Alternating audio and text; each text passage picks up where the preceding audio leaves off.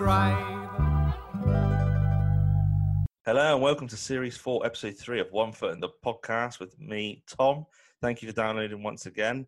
I really can't thank you listeners enough for your ongoing support, apart from doing this to have a form of hobby and to review and talk about a great sitcom. I also do this to interact with you chirps, and to those who I don't necessarily hear from, it gives me great pleasure knowing that you're listening to the little old me banging on about a show that you know as well as I. But this week, I'm joined by a very passionate and loyal listener. It's David. Hi, Dave. Watcher Hello? Dave. Thanks. Yeah, I should have seen that coming, but I didn't. Had to be done because you're a Fools and Yeah. Horses fan, obviously. I am, yeah. I. But yeah, thanks for coming on, Dave. You've been very kind with your feedback over the last, No, not at all. at least a couple of months worth. You've been Yeah. listening to every episode, and I hear yeah. I hear it compliments your dog walks very well, apparently. So keep you It company. does, yeah. Sometimes I laugh at one of the clips you play, and I think people sort of look at me going, what's that all about? Is that yeah? You know? Well, that's mission accomplished for me. You know. It is, yeah. Well, I suppose so. Yeah. It's a So- bit like that episode of which I suppose you've just done, when Mrs. Warboys is telling Margaret about Chris having an affair, and there's Victor laughing in the corner. I haven't actually done with that his one yet. headphones. Oh, have That you not one- done that one yet? No, but that's one of my favourite moments. That Ah, yeah. Just So it's a bit listen to like my- that, really. I think it's listening to the Spam sketch Dead of Monty Parrot. Python. Oh, is it Spam? Is it? Oh, it you is, might be isn't it? listening to That's the right. Dead Parrot as well as Spam because he just says Spam. It's Spam, yeah. That's right. I remember now. Yeah. Yeah. Yeah. But Dave, thanks for coming on to the show. So I guess we'll break the ice here. Obviously, we had a chat before I pressed record, didn't I? Uh-huh. But whereabouts are you from in the country? I'm from Rhyl in North Wales, which is known for being sunny Rhyl, they call it. But, Is it but really? it has, yeah, well, it's not particularly sunny, but it has since had a more insalubrious reputation, so we say. But no, it's a great place. I really like living here, and that's about it, really. Okay, so you're similar age to me. So were you watching One Foot in the Grave in the 90s, like as it was aired, or did you get into it a bit later? No, my parents had the VHS double video of Oh, because those in big those chunky days- ones. Yeah. yeah. Massive, And weren't they? yeah, we had the Fools and Horses ones as well, and Brilliant. it really took up Love a lot that. of shelf space. So yeah, we saw. I think it must have been one Sunday afternoon in 1998 at some time. We watched the whole of Series 4 in one go, and 3 hours I of love pure the- bliss. I know, yeah, and Series 4 is just unbelievably amazing. Plus the It Algarve. is- Did you watch One Foot in the Algarve as well in the end?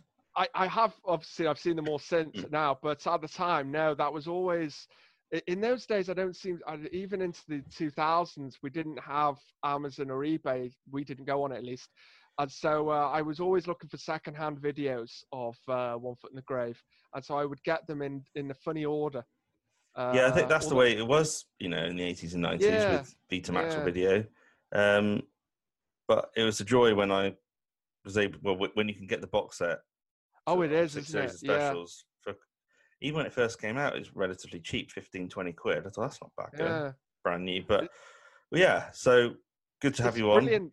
Oh, that's fine. Yeah, it's great that we're able to enjoy the series nowadays on DVD, and we don't have to rely on the BBC showing it us. No, but I would like BBC or UK Gold or Netflix Yeah. to show it because I think get more people talking about it again. You know, Yeah, they're yeah. quite deep episodes, especially this week's episode. I'm sure you listeners know because you downloaded it. But Hearts of Darkness is arguably, well, it's up there for most fans. I think Hearts of Darkness. It's because of the story it tells. It's a little bit too close to home for some people, I suppose. But yeah, I'm looking forward to, as ever, I look forward to talking about all these episodes. But the show just evolves more and more. Like when I think back to the sorts of episodes I was discussing in the first series, second series, like I'll talk more about that in a minute, but it's just crazily evolved. It has, because it was quite. I remember you referring to Series 1 as drab, and I think that's a very on point phrase because it does feel quite. This first series, it looks much paler visually, doesn't it? Yeah, I guess by drab, I mean it's a bit flat, but it didn't know where. I guess Remick, I'm sure he had a vision of where he wanted to take the show, but it's like the vast majority of sitcoms, Fools and Horses included, it's always a little bit flat. But when you eventually build up love for a show, you'll watch that series back and you'll actually come to enjoy it. So I can watch series one with great joy. But I guess if you're a first-time viewer, you might go, that's quite good. I don't know where it's going. But there's some classics in there. Our Retire to Bedlam in particular is I think it's one of the greatest episodes of any TV show ever. It's and it's only got better and better, as you say. And this series 4 is a real home run. It's brilliant. Yeah, I think series 4 and 5 cream of the crop. I think. So this week's review does feel quite different to the norm. I guess it's obvious to say, but the sorts of depths Renwick brings us in this episode are new lows. This isn't just about a death of a family member or 25-year brotherly feud, dead cats, etc., burning tortoises. These are some of the experiences we learn, obviously up until this point, are quite low, but this week's low is also quite hideous and upsetting to watch, by way of abuse of the elderly. It's going to be a little different to avoid such topics today of doom, but it's got to be done because, it's the storyline. Bear in mind, there are still plenty of laughs in this episode, so there is that. And it's all part of a typical trait of a genius writer who can, mix laughs and tears. Renwick is long since put himself to the Hall of Fame, I think, through definitely his style of writing. But should we delve straight in? Yeah. All right. One foot in the grave.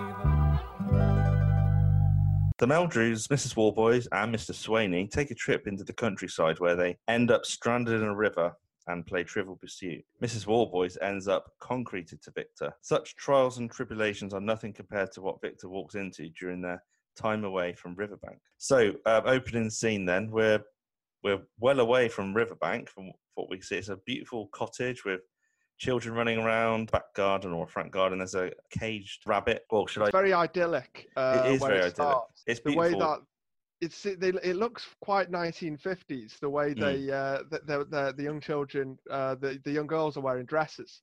Yeah. And there's and of course the rabbit and it's setting up that idea of being caged somewhere where it can't escape. Yes. And that was something that never occurred to me for ages and ages. I don't suppose it would. I guess if you're younger, you might not listen to the deeper meaning. But the fact is, there's a bunny rabbit, a toy bunny rabbit that is outside of the cage, and a real one in. So it's like, what's going on here? But straight away, though, it's surreal. Is this surreal? But it's obviously some sort of summer's day.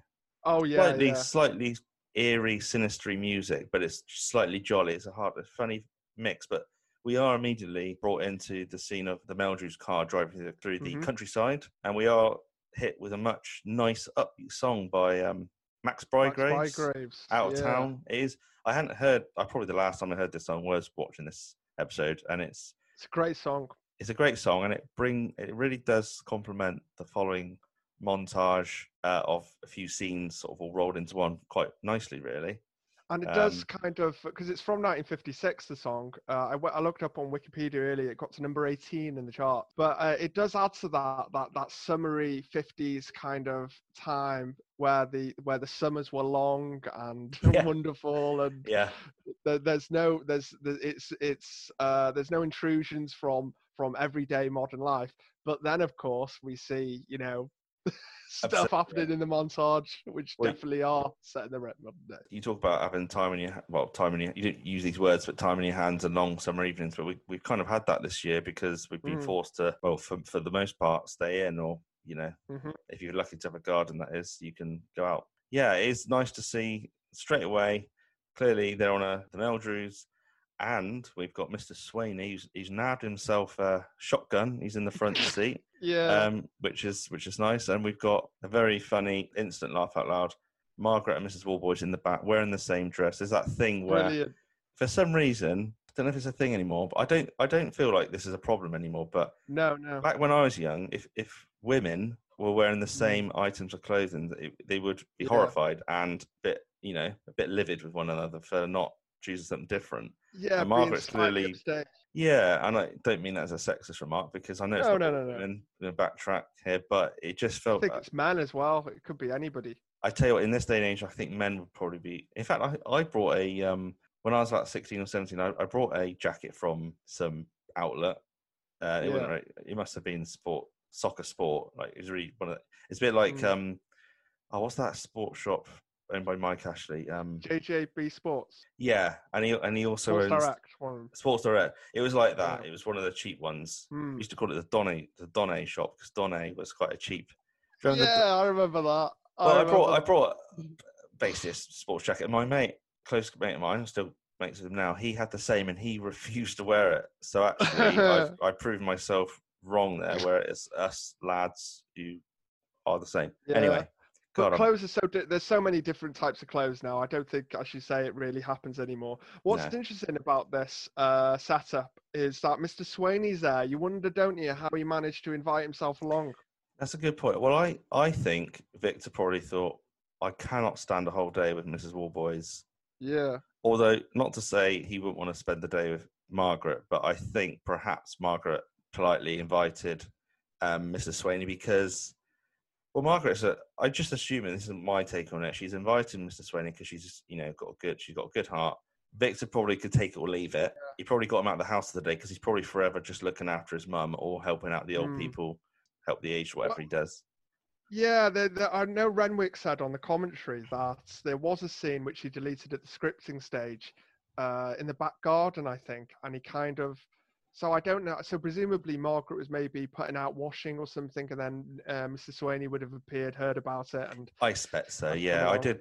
But the fact he's nabbed shotgun in the front is quite good. So Margaret and Jean, same outfit on. Margaret clearly not best pleased. Jean Warboys probably doesn't care.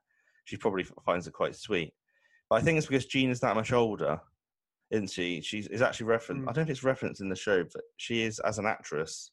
Oh, yeah, and I'm sure... She's 93 now, something like that. She's 90, she turned 94. 94, that's it, yeah. And later on in this episode, there'll obviously be some slapstick moments where Jean is put through her paces and Margaret sort of makes out to Victor that, she can't carry on the way she is. So it's implied she is that much older, and she does look a little bit older. I can't say that without sounding rude, but, for me, this is a Sunday. I'm going to say this is a Sunday trip out. Feels like it, doesn't it?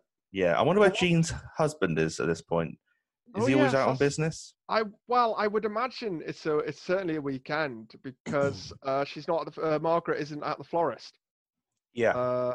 And this does bring up the idea. Remember in the Beast in the Cage episode in the traffic jam, whenever my dad would see that episode, he'd always say, "He's retired. He can go anytime. Why does he need to go out on a bank holiday?" That's so true. But I suppose maybe Margaret is going to the florist. But I don't... I remember you were talking about this the other day, about how long she may have worked there. It always seems to me that it's probably a part-time job. Something 100% part-time, yeah. I think she's winding down in her later years. She's late 50s at the youngest in Series 1, so she's probably... I think when I get to around that age, I like to think I'm going to be part-time, maybe even early retirement. Who knows? I've always been curious about Victor's job because I know he's a security guard for 26 years, but he seems slightly more middle class than that. That is a funny one. I don't think security guard is... I've never been sold on that idea that he was a security guard because although he does stand up for what's right and he would make sure things run smoothly as a security guard, I just feel like he would have had a trade. Like, if he was a carpenter, I'd have believed that, although he doesn't do the best job with carpenter. No, that could have been the joke. Yeah. That could have been the joke that he was somehow a carpenter, but he can't collapse a shed without, going to A&E, or he can't modify a toy dummy. Not that you need to be a carpenter to do that, but... No, I know what you mean. I think it's because Renwick wanted this joke about it being replaced by a box, because a box being indicative of a coffin. And I think he kind of worked backwards from there. Yeah, it's not the most organic way of coming about it, but it's... No, it makes sense though, doesn't it? Yeah, from that point of view. Mm-hmm. So despite the happy, upbeat singing from Max Bygraves? All-round entertainer he was. But I suppose the modern equivalent would be Bradley Walsh or somebody like that. I think so. Yeah. Or Shane Ritchie, I don't know. But despite the happy, upbeat song being played and the lovely drive, Victor, of course, cannot keep with the vibe as an oncoming car and he are in dispute who should give way. This is another example of Victor's bravery. We'll see a lot more bravery later on, but I feel like if I had a car if I was that sort of age, or any age, but a couple of ladies and then relatively vulnerable, I think Mr. Swaney, I just class him as vulnerable because he's so nice. I don't think I want to put their safety at risk In by danger, yeah. squaring up to 4 hard. I assume they're hard nuts. They're like 4 blokes Yeah, in they there. look like it. You know, I wouldn't, even if they're in the wrong, I'd probably be too Yeah. spineless to challenge it. I just like, but of course, brilliant sight of Victor folding his arms in disagreement and looking peak grumpy is just wonderful. Such defiance and stubbornness. There is, yeah. I do love that the driver of the car tends to the car jerks to a halt, and he kind of slowly sideways looks at Victor, and it's really intimidating. I know, it's like something out of a film, isn't it? From their point of view, like that's Yeah. what happens in the film. But yeah, he's not willing to back down. But we do immediately see Victor reverse at high speed, probably challenged because they all got out, didn't they? So of course, yeah. had to back away. Which, in a way, I'm surprised he didn't just take. I was going to say I'm surprised he didn't take a punch, but he obviously did at one point because they reverse, and then we of course see. Yeah, he gives them some lip as they drive past, and then they kind reverse. of felt before they got to that bit. Didn't he? But before, just to be nitpicky, so he was forced to reverse, and then he gives them Victor, like gobs off at them, which makes them reverse back, and then they obviously give him a hiding. But what made him reverse in the first place? Because as far as we concerned, he just stayed there, unless they were going to ram into the car and not care about the consequence. I think it was them, all 4 of them, stepping out the car in that way. Immediately, as soon as he saw that, he thought, right, I'll have to move back then. I think there was a slight way of, you know how Basil used to be, kind of like like when he was trying to put up the picture, he was going, right, I'll do it now. You know, it's a bit of that, I think. That's good. Yeah, that's a good comparison, actually. Yeah, Fawlty Towers fans out there, you'll know. So he wasn't exactly, he wasn't meekly obeying them. He was doing it through clenched teeth. Because usually he just takes he usually takes the hit, but he did eventually take the hit because we see a brilliant. We don't. It works that we don't see him get punched because clearly he's taken a hiding. Every road rage driver's worst nightmare when they actually, if you come up against someone you're outnumbered and they're just like they can't leave it, they want to come at you again. That is like my worst. But yeah, he's got a bloodied nose, and we don't see him get hit. It's just it works that we see the aftermath. It's funny. It's very clever how that's the wonderful juxtaposition between the more dreamy, optimistic vibe we were getting up until that point, and then suddenly we're thrust back into the modern day with something really, which is always there, isn't it? Modern. It's always there. Kind of. We don't know we don't know which driver was in the wrong. It's a narrow road. It feels like it's the Beljus. I know it's filmed in like the Bournemouth region. Oh, Bournemouth, also, yeah. But it's they're London somewhere. I can't remember where it's established, but life for Londoners, if they're travelling outside of London into the countryside, they get a little bit of a shock when these roads are basically a few meters wide, and they come up to all sorts of little difficulties they might not have envisaged. Bit of comic relief. Poor old Victor, though, like no one deserves to smack in the nose just because they've been a bit stubborn in that way. So, quite a violent day out, as it turns out. So far, Victor, it's not great. Well, that montage does continue to the pub, and I'm trying to read what the pub name was called. Hambro Arms?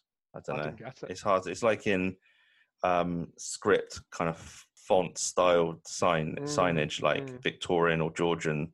Yeah, I think of the right terminology, but we call do it hand. I think it's just called hand. And well, we're set up for a bit of a comeback here because Victor's putting some eye drops in, blinking funnily and looking a bit foolish as he's administering those drops. I don't know if that's because he's got hay fever or because of the punch, which made his eyes all blotchy as well. I don't know. I think it obviously sets up for a joke. Yeah, because he is in the countryside, isn't he? He'll be surrounded by heather and things, so perhaps it is the. But it's very difficult to administer eye drops into the eye, so I don't blame him for squinting vividly. And he just looks incredibly strange to that man and his wife who are sitting down at the next. Well, they catch Victor, administering. Well, they don't really see that point. It's a bit like as ever. It's like Patrick not really seeing why Victor's behaving slightly peculiar. In this instance, he's just putting eye drops in. The couple sort of step away. It's quite a large pub garden, to be fair, so they could just they could move away. But the music sort of fades out briefly, and we're dubbed in with like we see a close up of a radio, and the radio commentary. I think it's cricket commentary. I think it's dubbed cricket, in, isn't it? Victor's listening to the commentary, quite intently. Probably much yeah. better than listening to Mrs. Warboys and Mr. Swaney.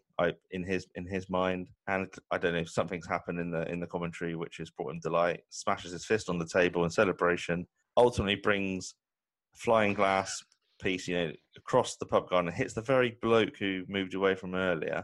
And yeah, like you said, he gets another. Well, again, instantly we're back in the car, and Victor's now in the passenger with. He's already in the passenger seat before when he post getting hit. So he returns to the passenger seat, shall I say, sporting another bloodied nose. It's a very similar shot actually when we see him nursing a bloody nose. I had to rewind it and go, if they just use the same shot, but it is different. Yeah, it is good how we don't see the violence, because it just wouldn't suit this kind of comedy in this way. I know we do see a lot later, but he does get beaten up quite a few times in the series, doesn't he? Yeah, especially to pubs. Like it's an episode in series 6 where he puts a load of maggots in a guy's. Yeah, I was thinking of that episode too. Yeah, and he gets thrust through a window near the end. Yeah. He gets on the receiving end of some serious abuse there, doesn't he? Yeah, the series 2 guy had when he uploaded all that rubbish into his car. And there's the Australian, is it Desiree Gibbons' dinner party, and she had an Australian friend, and he was like, some bastard left their garbage in my. That's whatever. Right. And in Wisdom of the Witch, there's an American restaurant. At the restaurant, the American guy speaking too loudly. And he gets punched. Yeah, I feel sorry for Victor. The montage scenes do move on to like the duck pond. We're in like a local park area. And this time, Mr. Swaney's voice is dubbed over the music. And we see him taking a nice little photo of Victor and Margaret and Mrs. Warboys with the pond. I do love this. Now, Mr. Melger, if you take one step to your left... Yes? You'll be standing in a huge pile of dog smiths, so what do you say, for goodness sake? And smile! With the pond behind him, and it's just a bit of a slight misdirection again, which I think Matt used that word to describe Mr. Swaney in Tricked on the Roof, where you think he's talking about a certain something, and he doesn't mean that. Poor Victor, and then they all put on like a false smile, a false grin, even to make it look like they're enjoying themselves. I was just going to say, it's that thing, where you're supposed to be having a good time, but you don't feel it. So you have to, like, there's holiday pictures, birthday parties. You always feel like you have to make an effort. So absolutely. There's a bit of that. It's like, let's all pretend we're having a nice time. Yeah, I know, but obligation. It surprises me that Mrs. Warboys would not be still loving it. I know she's like witness, almost not getting beaten up. But the car journey was probably a bit nerve-wracking, in the pub experience where Victor is almost causing another huge fight for all of them. But she's still blasé about it. So for her to put on that, she's quite a dreamy person. Yeah, it's a shame Mr. Swaney couldn't be in the photo. But I suppose for the joke to work about the dog poo, he had to be the one taking it and directing Victor unintentionally to the dog crap. But I do think Mr. Swaney's a bit of a twerp for wording it the way he did. But I mean, who would say it like that? You just say, "Watch out, there's some crap down there. Just move over a bit." I don't know. It's a comedy with the camera, though, isn't he? Yeah. And he's being and he's not completely engaged. I do wonder, if this location, it looks very much like the remember the montage scene at the end of the very final episode, and there's Victor's sunbathing, and there's a lawnmower which goes past, and he gets covered. Yeah, it all sticks to his sun cream. I think it's actually filmed. This episode was filmed in. It just says the Norfolk countryside, so all the way up, quite a couple of hours away, a good few hours from Bournemouth. So for some reason, probably is the same place. Yeah, that may well be for Series 6, but yeah, this is far away from where they usually film.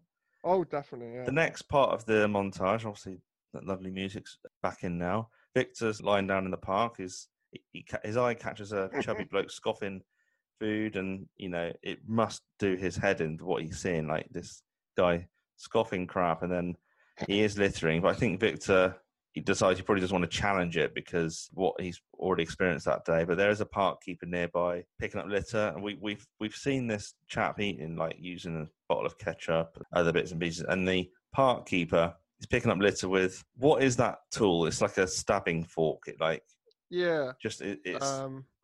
going to call it a stabbing thing. It's like a hoe, isn't it? It's this thing which, yeah, I know. It's a weird thing. Wherever it is, he knows what it is. That's the main thing. He looks around and the park keeper obviously is picking up an empty squidgy bottle of ketchup, which is conveniently behind the bloke who's now lying down, who looks, to me, looks unconscious, probably through too much eating.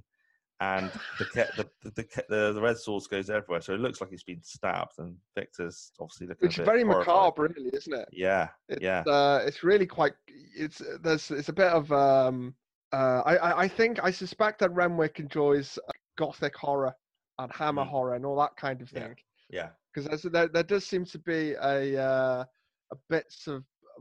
If we see the McKendrick swings, for example, there's blood involved. That's true. Yeah. He must have a thing for it. And then when Victor was playing a vampire in Nosferatu in the good. I can't say it, Nosferatu, yeah, in the final series. Yeah, that's a good point.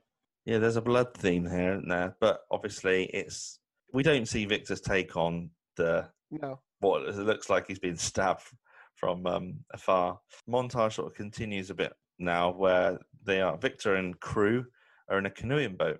So Mr. Swain is obviously taking charge. I love how, like a Boy Scouts leader, he's that type. I assume he's that type, where he is, of course, rowing. There's 3 passengers, and unfortunately for Victor and the others, there's a sign that clearly says, "Warning: keep to designated areas of river only." And as they pass, it's conveniently covered up by a hanging, broken, loose branch, so they don't actually see that, which will obviously lead us into a bit of a problem for the 4 day trippers. And that montage ends there. The group are now playing everyone's favourite game, in my opinion. Well, certainly mine, Trivial Pursuit. Got to be played at Christmas, but great. I wouldn't play it any other time of the year other than Christmas. Maybe the odd dinner party. Not that I go to the dinner parties anymore. Maybe I've been to a few, but I feel like dinner parties and Christmas, you play Trivial Pursuit than the old one, so it's even harder. Board games are the real reason of Christmas, aren't they? 100%. You've got to have a board game. Like 8 out of 10 Cats as a board game is one of my favourites. What's the other one like? Would I Lie to You? Brilliant. We got to use a bit of creativity. It's so good. Yeah.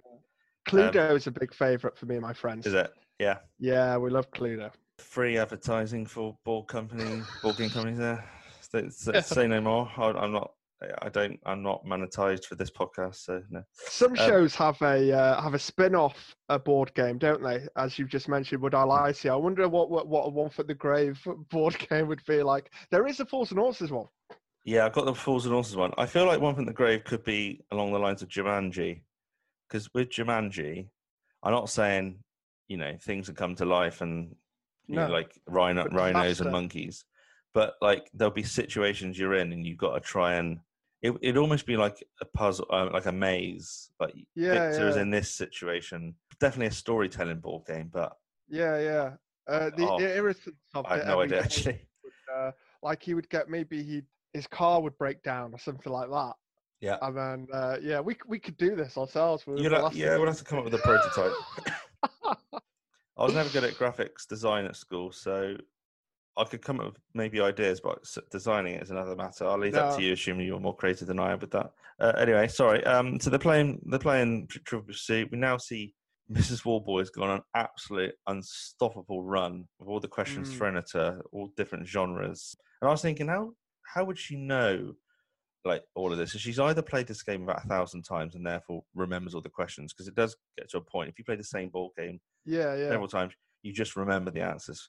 Or is she like, because she's so like nosy in life and she just knows things and finds things out, it probably serves her quite well when it comes to general knowledge. So I don't know, maybe it's that she could just be quite an intelligent woman. But you've spoken about this, haven't you, in previous ones, and it was very interesting because you were able to point out that, and I'd overlooked this completely, that there are times when she's really clever, but then there are other times when she seems a little bit more dim. I was trying to remember from series 1 where there was something that she didn't know. She didn't know something that appears obvious, but obviously was it Alien? It was the Alien film, wasn't it? Yeah, like I remember. Yeah. I don't know. I can't remember the series of questions that Margaret asks. I'm sure one of them was a film. Yeah. Question, but that's right. Mrs. Warboys was ill in bed, and Margaret came to give it some films, and she looked at it and went, Alien. Oh yes, I think I like that because she likes sci-fi apparently. But that's brilliant. Yeah, I'm glad you recall that because I remember speaking about it at the time. But when I was making notes for this episode, I thought, what was the time where Mrs. Warboys didn't know something relatively obvious that, in compared to her Trivial Pursuit knowledge, doesn't add up? But yeah, I guess we all have off days, don't we? Like, I played many ball games with family members who are really good, but then like day to day, they might not know certain pop culture references as well. But anyway, I think Mrs. Warboys probably has a good memory more than intelligence per se. What does the excrement of a gazelle smell of? Goodness sake! How the bloody hell do you know all these? Sorry, Mr. Meldrew. Excrement of a gazelle. What do? Go about sniffing it? How many noses Conway Twitty's got? 40 minutes of them playing and no one answered the question yet. Which really pisses Victor off at this point. He stands up to shout for help. That they're all stuck, obviously. Yeah. I don't actually think he was calling for help, despite him saying help. I think he was just so fed up with being in that situation. Yeah, a bit like in Beast in the Cage. He knows he can't go anywhere, but he just wants to get out of that boat because what he's hearing. I do wonder why they brought Trivial Pursuit along with them. I would imagine they played it during when they were maybe having a picnic or something like that. That was the idea, maybe. I did not think of that. I wouldn't think to bring a ball game if I'm going to go on water. The purpose of their day out is just a drive to the countryside and then stop at a park. Yeah. So to play Trivial Pursuit in a park seems weird. That's a valid point. Why on earth have they got Trivial Pursuit? I don't know. Unless it's Mr. Swaney's. He had a rucksack the whole time. He just carries it because it's Mr. Swaney. I can believe it. If anyone else, I'd be like, doesn't make sense. Mr. Swaney's probably got something to keep him entertained. Renwick describes him as a Boy Scout, an overgrown Boy Scout. And of course, Boy Scouts, I suppose, are incredibly... they prepare for every situation. They're organised. Yeah, they're organised. So maybe there's a bit of that in Mr. Swaney. He thinks, bring along a game of Trivial Pursuit. Who knows? We might need to play it. Old Vic's got a couple of little bits of bog roll swirled up his nostrils by now, so he's not best pleased. The questions in that are brilliant. The Conway Twitty thing. That was how many noses does Conway Twitty have? And they've been playing the game for Victor with his little rants. And how the hell do you know all these? 40 minutes of game time and nobody's had a question yet. So 40 minutes straight. That's a lot of questions because at the rate Mrs. Warboys is answering the questions is quite on point. Like it takes a half a second. She hadn't got to think about it. Yeah. So she must have had almost a full circle of wedges to complete the game. Like I'm surprised it took 40 minutes, but it all depends on where your die is thrown, how lucky you get with that. But anyway, Victor sort of describes how they've gone from driving on the A143 to ending up on the set of Apocalypse Now. I did read that it was a bit of a link up with the movie.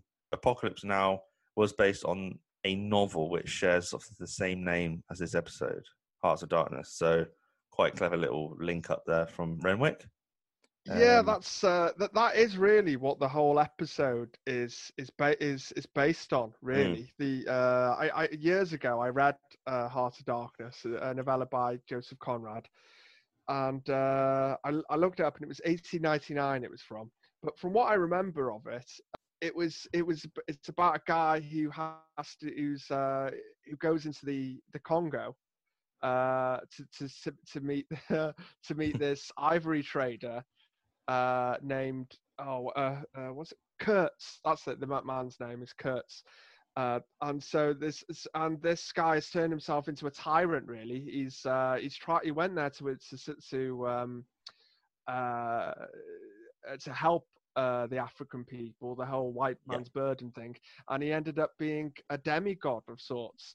Oh right. So that's basically what happens in this episode of One Foot in the Grave. There's lots of similarities. Yeah, I'm grateful you had that bit of knowledge because I didn't really.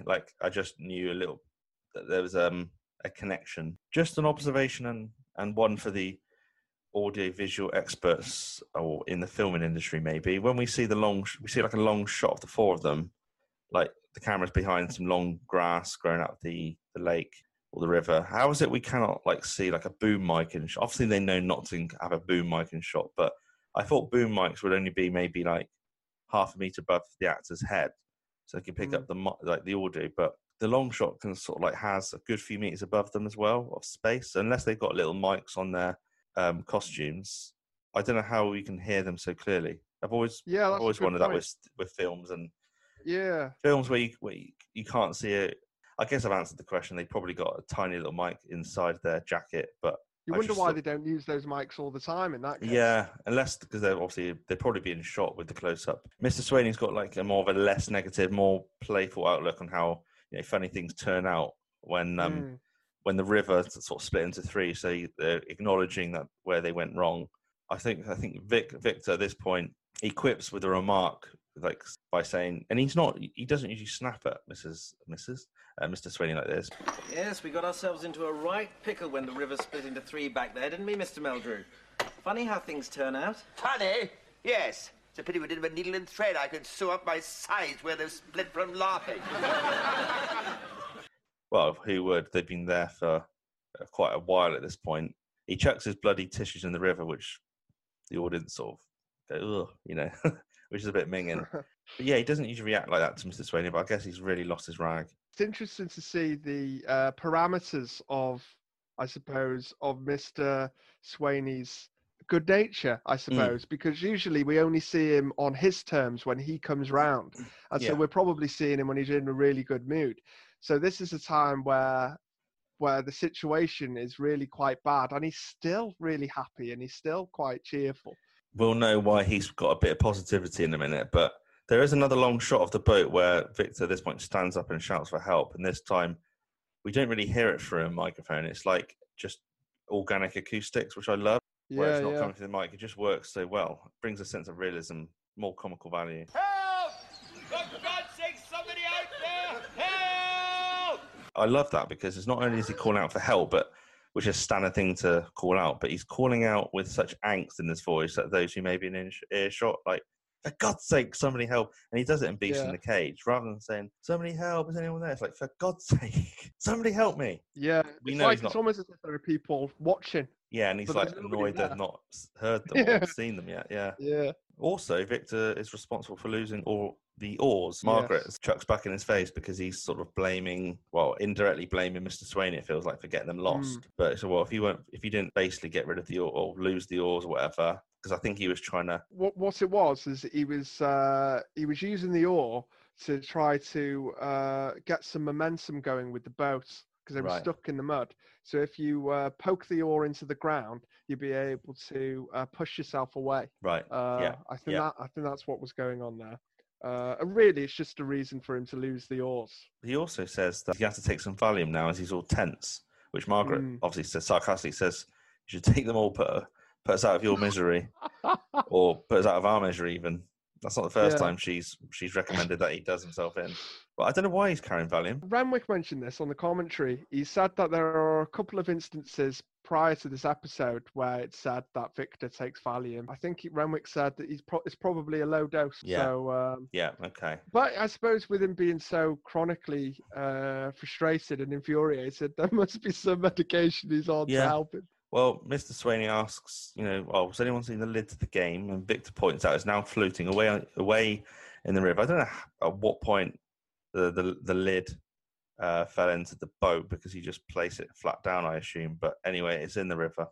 And it brings us to a marvellous moment where Mr. Swaney just casually gets out of the boat to retrieve it. It's barely 2 feet deep. Is it only in 2 feet of water?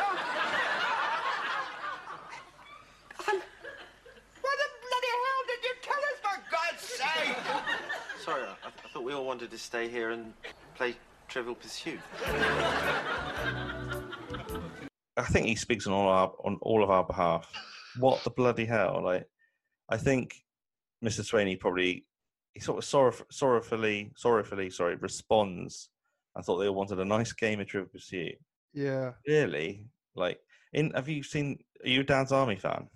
I've seen many episodes, yeah. There's the special, the Dad's Army, the movie, not 2016, but No, back the in 71. 71, where Mandarin and some of the troops, they are also in a boat like this, and Mandarin decides to be brave, and I think he decides to get in the river to Oh, swim. yeah. So, That's and right. he makes there's a big fuss, like he's taking off his gear, and there's some sad music playing, and then of course he jumps in it and he goes up to his ankles. That reminded me of that.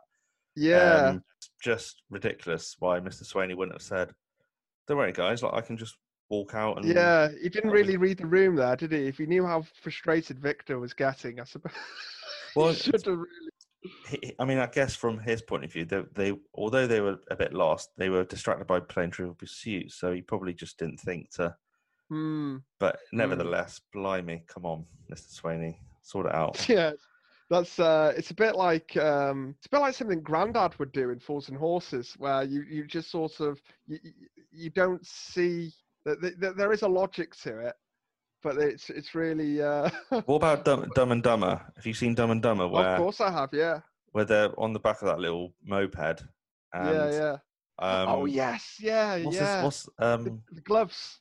Harry, he's freezing, and Lloyd goes, "Oh, have this extra pair, you know." Yeah. Mine, my said, hands are quite sweaty. You had 2 pairs. You had one. There are 2 gloves. Yeah, that's it. So it feels like that kind of thing, you know. Yeah, it's not malicious, is what we mean. No, it's just a little bit. It's selfish, an oversight, but not really intending to be. Anyway, next scene, they're now walking through the woods. Mr. Swaney is, of course, leading like the grown-up Boy Scout he truly is. Yeah. Victor's quite bizarrely looking out for Jean. He's quite protective of her at this point because she's sort of at the back, struggling to keep up, I think. And he says, you know, mind your new dress on those thorns. Margaret absolutely livid because, well, first of all, he's not really considering her as, you know, her safety, but also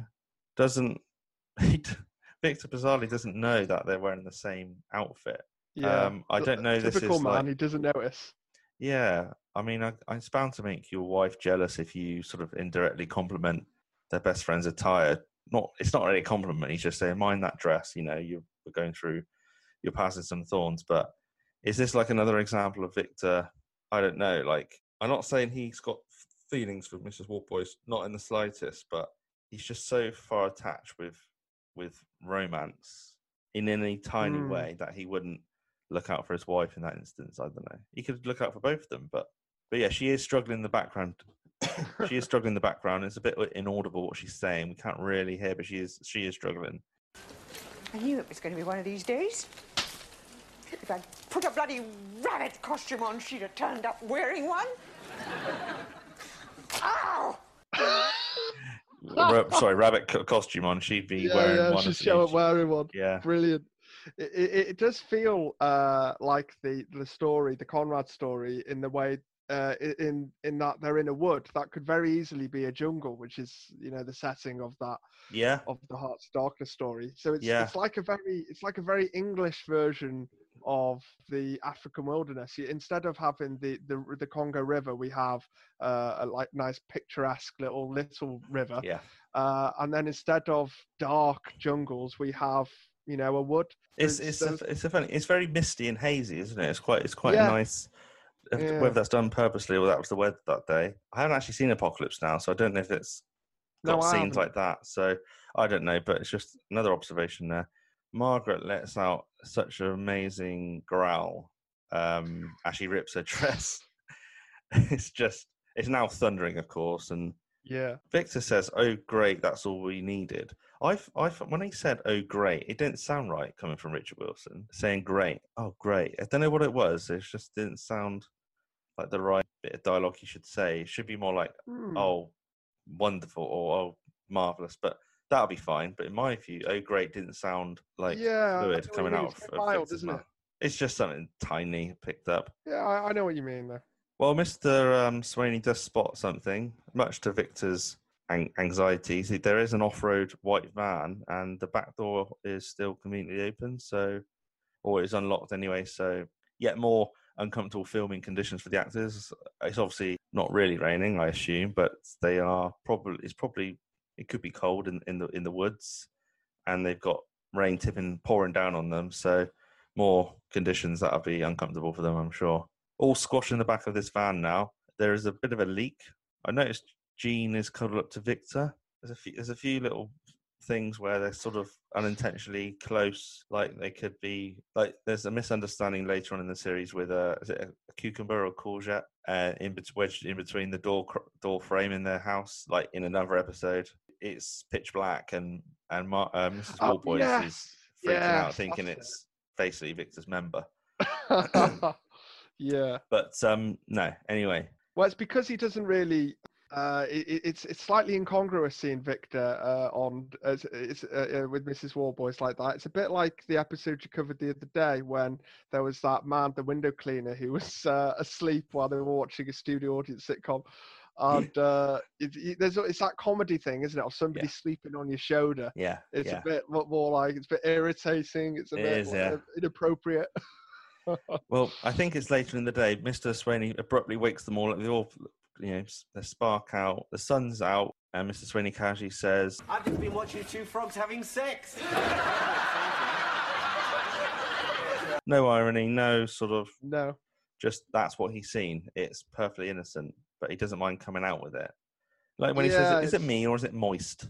He doesn't mean to sound crude. He just says what he sees. No, there's a slight schoolboy fascination with two frogs having sex for him. I suppose he would be feeling slightly naughty maybe watching it, but would also be quite interested in that.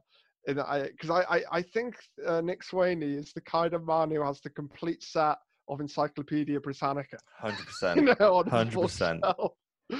He's that kind of guy. I think he would find that interesting. And I feel like if he maybe answered the first question in Trivial Pursuit, he'd have done a Mrs. Warboys and be answering one after the other. Yeah, Who maybe. knows? Yeah. I think Mrs. Warboys might have got lucky and just was able to go first. I don't know. Because you have to roll. You have to roll a 6 to go for, or like the highest. Am I thinking of a different game? Probably not Monopoly. I'm thinking of. I don't know. But Monopoly is awful to play, isn't it? Because you can't buy anything the first go around. Can you? No. You always have to. It's a very long game. I used to enjoy Monopoly more as a kid, but when I play it now, I just think it is pretty boring. Like.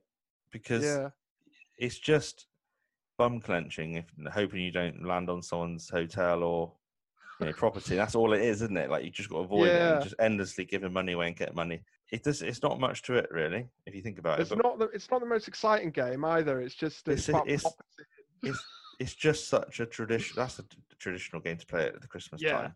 It is. So that's how I saw in the Millennium playing Monopoly. Really. Well, you'd have been young. I was about 14, I think, seeing in the Millennium at my aunties and uncles, and we just watched the telly. Yeah. And my auntie, in fact, was in bed with flu. So it's such a like. Oh, I mean, I don't know what I would have done.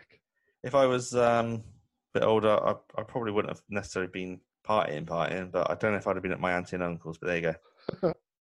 So here comes a bit of slapstick now. So they're just about to leave the van when Victor and Jean's feet are cemented together in a bag of cement, of course. And I wonder if this makes Margaret a little bit jealous because they're kind of a bit close again. I don't know. She doesn't really look she looks more sort of distressed on their behalf. But of course, the drip, the leaks, should I say, tricks on the roof. They had a leak, didn't they? Bucket between them. But here we are, another leak. Right, yeah. This time it's broken into, because it's a builder's van. There's, of course, bags of cement. Their feet have gone into the broken bag of cement, and they are now, they must have slept for a good couple of hours for that to set, because they are now stuck together. Which is brilliant. It's brilliant that it's not Victor and Margaret, because Victor and Margaret, because they're married, you kind of, it wouldn't seem so funny somehow. There's something slightly ridiculous in where he's connected to Mrs. Warboys. And I don't think it would even work with Mr. Swaney, because Mr. Swaney is so, I don't want to see him in undignified position, if you see what I mean. Yeah. I think for some reason, Mr. Swaney is, he shouldn't be made a fool of for some reason. I think you're right. Yeah. I don't know why. Mrs. Warboys is prone to this kind of thing. Yeah. Stuff happens to her in over the course of 6 series. You know, she gets slumbered in that sack by Ray Winston and thrown down a hill and all these other things. It's really, and she not close call at one foot in the Algarve with potential Yes. rape. He's a bit. I was going to say, Mr. Swaney does reflect on it being a bit of a shame that I think he said that is not. They ain't got any like tally wood to crack open the cement bag. I couldn't make up what he said, but Victor responds in sarcasm, saying, "Yeah, well, if he'd broken his toes, it doesn't matter because he's already in plaster." A bit of a nice joke there.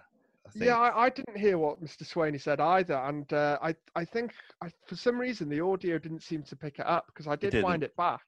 I think it's Nick Swaney saying if we just bashed open the cement bag with this type of wood or an object, it would have done the trick. And Victor saying, well, that would have only broken my toes, my 3 toes, because that object is heavy. But however, it's in plaster, so it doesn't matter. Brilliant joke. They are struggling along now. There's a bit of like the music that they play when we see Victor, Mrs. Warboys, and of course Nick Swaney and Margaret either side of them. It's like steptoe son type music. Like here we go. Like the clown, the circus is started. Victor needs to go to the toilet at this point, poor Mrs. Warboys, and he goes up against a tree. And Margaret says sort of to herself, why do men always have to do up against something? Which is true. I don't know why we do that. It feels like, for me, if I do up against a tree, it's just because it feels like privacy. There's no one in front of you. Well, we're used to urinals, aren't we? Which is up against something. Yeah. So I think that's the nearest thing. Yeah. But yeah, Mrs. Warboys is very close to seeing his member. But not only that, it's for me the hilarious bit is him telling her to put her fingers in their ear. Oh, I can't even say it. He says you're gonna have to look the other way and put your fingers in your ears. Yeah. The sound of urine is just too much for her innocent ears. Of it. They do continue to struggle on now. I feel exhausted just watching them in a roundabout way. And Jean, by now, does need some help from Margaret. Like, she's holding onto her arm and she's holding onto Victor's arm. Victor says there's 2 hours of this. Like, they've been walking for 2 hours. And they come to a point where they see, unfortunately for the 4 of them, they've arrived back at the van. I don't be... This isn't happening. 2 hours of walking round in a bloody circle. I just... Now, one thing, so they've circled it themselves. They've wasted all that time. And I just thought if Mr. Swaney has got a background in Boy Scouting, clearly orienteering or navigating a map isn't his strong point. I know they didn't have a map, but you'd have thought he'd have the skill to find some sort of civilization within, at least a compass on him. Just a good sense of direction would do, wouldn't it? I know. I think what must have happened is it must have been a quite a slow incremental turn when it was a circle. It's like not an obvious. Yeah, they didn't really realise. Well, anyway, I noticed the van is owned by DS Cribs Builders. Is there a reference to them at all in other episodes? There's always a reason for these things. I just wonder what. I couldn't find anything obvious, unless it is mentioned. Renwick said on the commentary it was just a comedy name, and he left it at that. Cribs Builders. I wonder if there's a pun on this. Listen, DS Cribs Builders. Someone will tell me. No, I don't think so. No. I think it's just a funny name. When they've established that they've just basically gone around in a circle, Margaret lets out such a fantastic growl for the second time. Yeah. I've always said this. I find it funnier than not only one-liner Victor, but any catchphrase from Victor, which they're all funny. Yeah. Margaret's growls or shrieking is joy to my ears as far as I'm concerned. But they do see joy. They see joy, and there's a car, like, they're going to be rescued. Typically, it's the louts from earlier. And they have got no time for Victor. They either recognise Victor and Margaret, Mr. Warboys and Nick Swaney, or they're just horrible men. Not only do they just zoom past them, but they, of course, drive through a puddle. They're soaked to their skin, I imagine. This actually separates Victor and Mrs. Warboys now. Somehow, them falling over, they're able to separate their feet from the cement. So, no damage done, apparently. That didn't really work for me, but I understand that it's a necessity for the plot, that you need to liberate them somehow. Yeah, absolutely. Well, Margaret, this is where I think Margaret's, we're talking about Jean being a bit older. Margaret acknowledges like Jean cannot go on any further. They do actually decide to stay in the van whilst Victor heroically decides to go on further for help. Again, he's probably just doing it to get away from their company, but he is coming from a good place all the same. Yeah.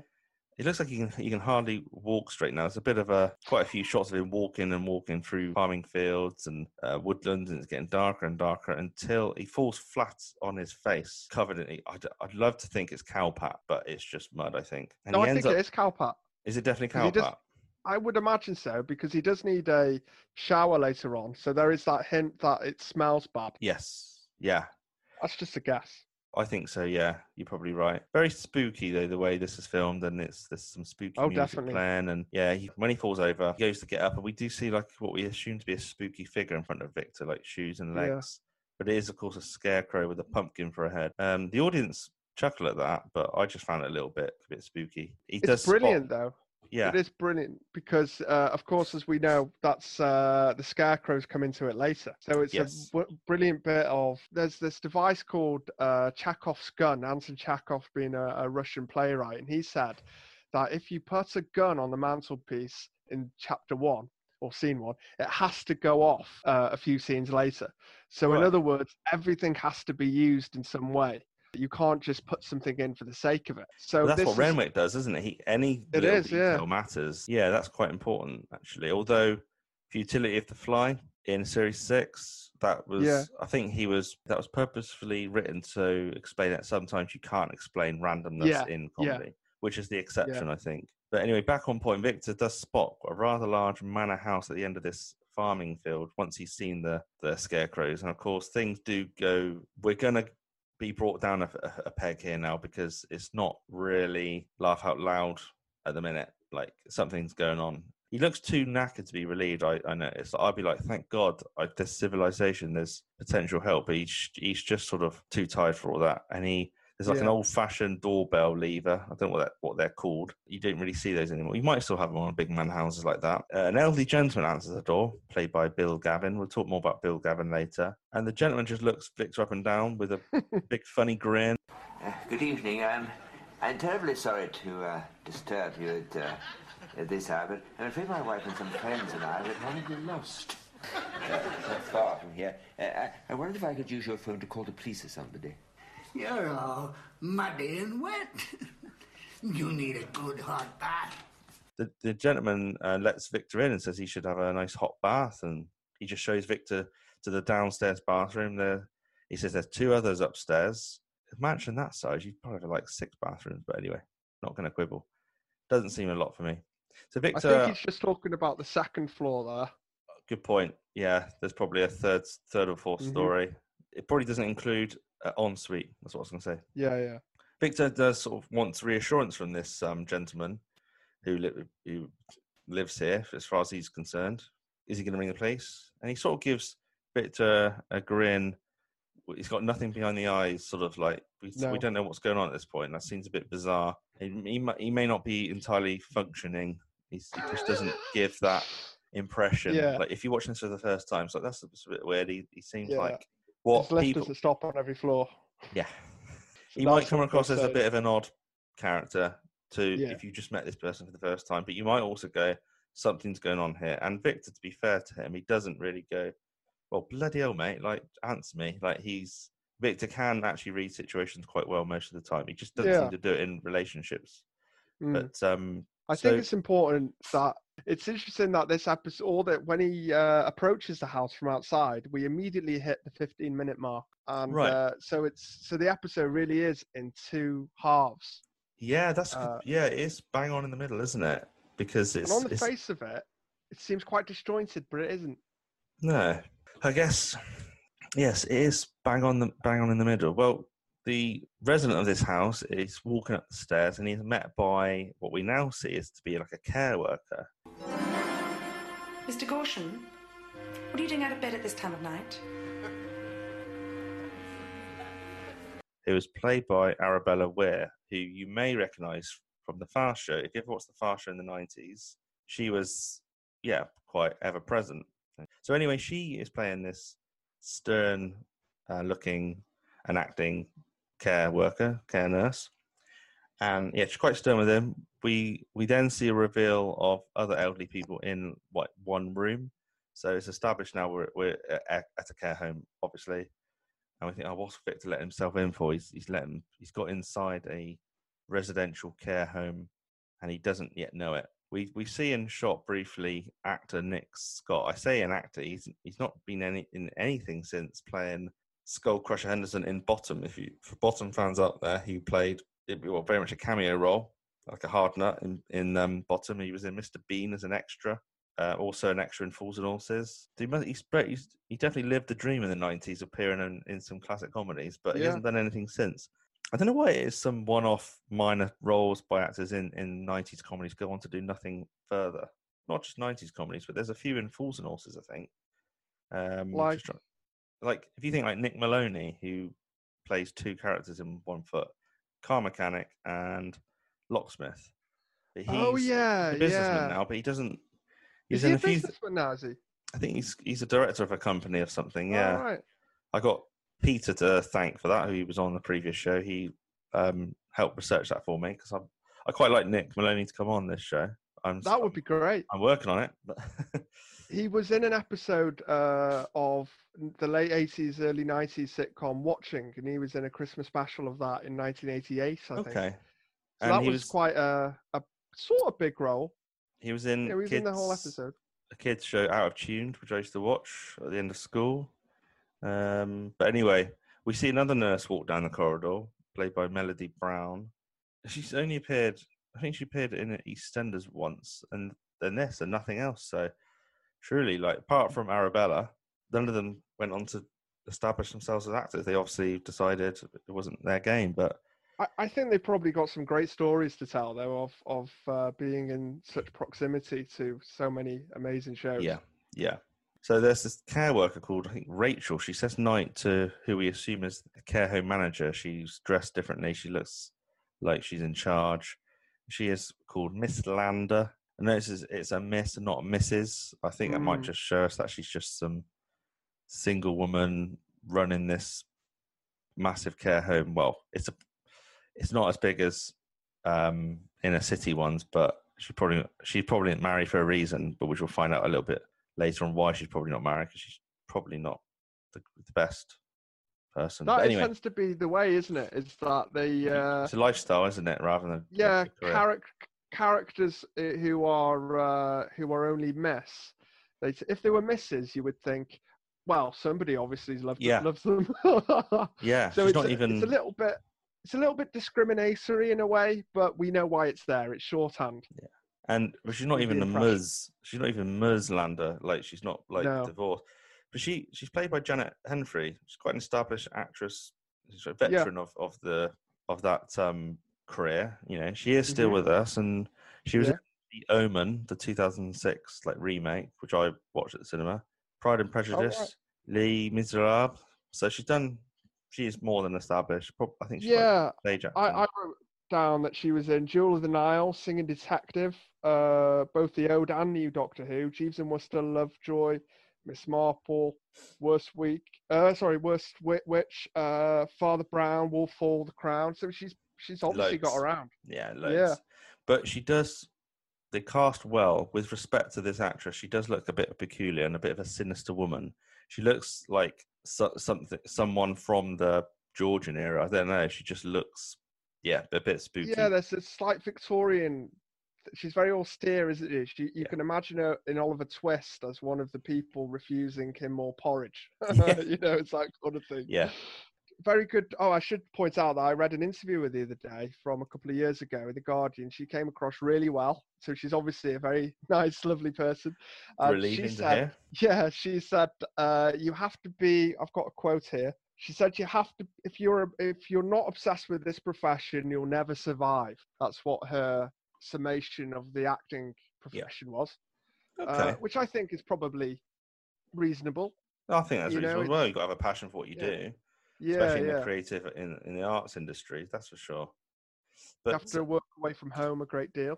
Yeah, absolutely. Yeah, I think it's the same for Richard Wilson. I think he's been single most of his life. I don't know about his personal life. I read that he was in his 20s. He was he worked in a hospital, and he was in a relationship for quite some time with a female doctor. Right. But since then, he's done work for gay rights. He didn't really come out in a big way, No. but when he did, I was on Facebook at the time, and I wrote, "I don't believe it," which is, I'm sure I'm not the only one who said that. No, and it was quite late into that interview was only about 7 or 8 years ago. Yeah, not that long ago. It was in the 70s. But anyway, back on to the scene. Miss Landers is retrieving some towels and heads to the bathroom, which Victor's, of course, in, soaping himself down. Quite an eerie shadow shot of Miss Lander from behind the curtains as Vic is shouting. He's got obviously no clue anyone's there. I think he just thinks obviously it's just someone's house, and that's the bottom line. But anyway, when he comes out of the shower, so I originally thought he just had soapy eyes, but he did have to use eye droplets previously, so it's feasible that he just wouldn't spot her, because he is completely nude, obviously, come out of the shower. He's trying to find his way around the bathroom, obviously trying to find the right towel, and he ends up using a towel that Miss Lander's actually holding. And he turns around, he sort of stands, looks at, you can see her basic reflection in the mirror at this point. So there's a bit of a mix-up, and a number of bathroom shenanigan mix-ups. Margaret's mum, where he left the chemical solution and she thought it was bath salts or something. And Mrs. Warboys in the bath. Saw Mrs. Warboys in the bath later on in the series. And of course, Love and Death, wasn't it? I'm sure. Oh yeah, with the midgies accidentally spraying, thinking Petra Marie. Is it Petra? That's right. Marie, yeah. Thought they meant something. I suppose it's sort of bedroom farce, isn't it? It's that old perennial. Bathrooms is where funny stuff happens, and you're most exposed there. Yeah. But I do question though the fact that Victor is having a shower at all, because as far as he's aware, Margaret, Mrs. Warboys, and Mr. Swaney they're waiting for him. That van. And he's quite selfishly says, "Jim, I think I'll have a bite. I mean, what's he going to do next? Have a bit of dinner?" I suppose in his mind is, if they're calling the police, he's got 5. It doesn't take long to have a shower. 5-10 minutes if you rush. Yeah. So he's only going to be there anyway. So he may as well shower whilst he thinks this resident of this house is going to ring the police. And then he thinks, well, there's no point me find my way back because I get lost again. So I may as well stay here until we're rescued. So I can sort of see it's quite brave to have the shower in a strange house. I admit you might use their toilet or ask for a glass of water, but maybe shower is the next the next level or the next stage, isn't it, into using someone's facilities? I suppose, yeah. I think it's funny that the reveal of I forget her name now, Miss Lander. The reveal of Miss Lander when he tugs the shower curtain. That's brilliant, because there are two sides to the curtain. He opens one, then he opens the other, and that's when she's revealed, and it's very funny. It's very choreographed funny. Marvelously. I don't think Richard Wilson was too pleased to film it in the buff, but Susie Belbin said, "Look, we're all behind the camera. If you just get on with it, it will be done quicker. Because if we give you like skin-colored pants, or if we try and cover it up, it's going to take longer, and you'll get, as an actor, impatient." So he just went with it to give him credit. Bit of flash of his bum. I think it's the first nude scene they filmed in the series at this point. There's something funny about seeing old man ass.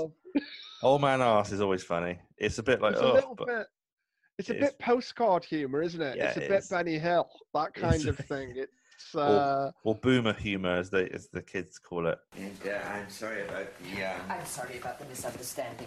I'm afraid Mr. Gorshin is a little on the hyperactive side. I'll have a quiet word with him when you've gone. Thanks, bye. Miss Landers actually helping Victor establish a route back to the boathouse. She says it's just a 10-minute walk, and it's all very polite. All seems quite calm. Victor apologises, as does Miss Lander, for the misunderstanding, and Miss Lander looks on in dismay. There's a bit of weariness about her by this point, isn't there? Yeah, like embarrassment's being brought on to her, because not only because they've let a stranger in, but because she was about to have a shower and had to face a nude Victor. a nude man, so she's probably double annoyed at this point. Do you think she may be relieved that this person hasn't uncovered the vile things that are going on? She probably is relieved, but she probably knows that this elderly chap. The thing is with the abuse side of things is especially if it's like a dementia home or just vulnerable people who are held against their will, who are told if you say anything, bad things will happen. So they've either got that in their mind, the luxury of them, they just won't say anything because they won't be able to articulate the words, or they won't be believed, or they're just worried about the consequences, so they just won't say anything. It might still go through her head, like, oh crap, what if they say something? But this is where this classic comedies, like such as One Foot in the Grave, it does take a back seat for a minute, like the comedy side, and we'll see the drama sort of horror show unfold from here, because the scene I have here has been cut, which I think is ridiculous, but there's some horrific abuse of that poor chap. He doesn't want to go to sleep in his depressing looking bedroom, which is really dated even for 93. He doesn't want to go into his bed because he brings him nightmares. And Sonia, you can understand that. You can understand that. The nurse should be reading a book to him or something like that. Oh, you think him settled? Yeah, you think. But Sonia, the care worker, played by Arabella Ware, she's trying to drag him by the arm into the bed. Miss Lander walks in and she sort of steps on the smashed sedative medication equipment, which is only going to rile her up even more.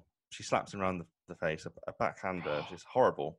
And she refers to him as a stupid old fool to get up because he's on the floor at this point.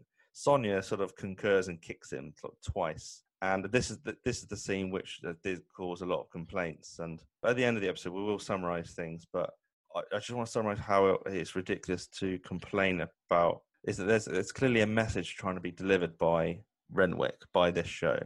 So to cut out this is quite graphic, for a comedy, it's ridiculous because you won't get the full context, or you won't be able to empathize as much because you need to see this horrific side of things. But anyway, yes, definitely horrible scene. It's a lot of reruns. They seem to cut it now. Probably if they show it before 9 p.m. Watershed, I think it's just a moment though, isn't it? It's just a moment. The only bizarre bit of that production that takes away like the severity of when he gets hit is the sound effect of the punch. It's like cartoon sort of sound. It's like one you'd probably hear if you watch Bottom when they're forever fighting. You hear this like comical sound effects. They used that and it just didn't sound right to me. But meanwhile, Victor's outside, just come to the end of like the driveway to the fence when he realizes, he's forgotten his watch. Perfect excuse now. From a writing point of view, he needs to go back in, and he can, before he even rings the doorbell, he can hear some commotion. He's spying through the letterbox. I couldn't think of it. No, I know what you mean. Sorry. What is he seeing then? What's Victor seeing through the letterbox? Well, he's seeing this the lady and the elderly gentleman being carted down the stairs and manhandled into the understairs cupboard. We actually see just the gentleman, but a lady comes out. Oh, that's right. Yeah, that's right. So not only are they dragging this poor guy into a hatch, essentially, under the stairs, they've already got someone in there, an elderly lady. And who knows how long she's been in there? Who knows? Yeah.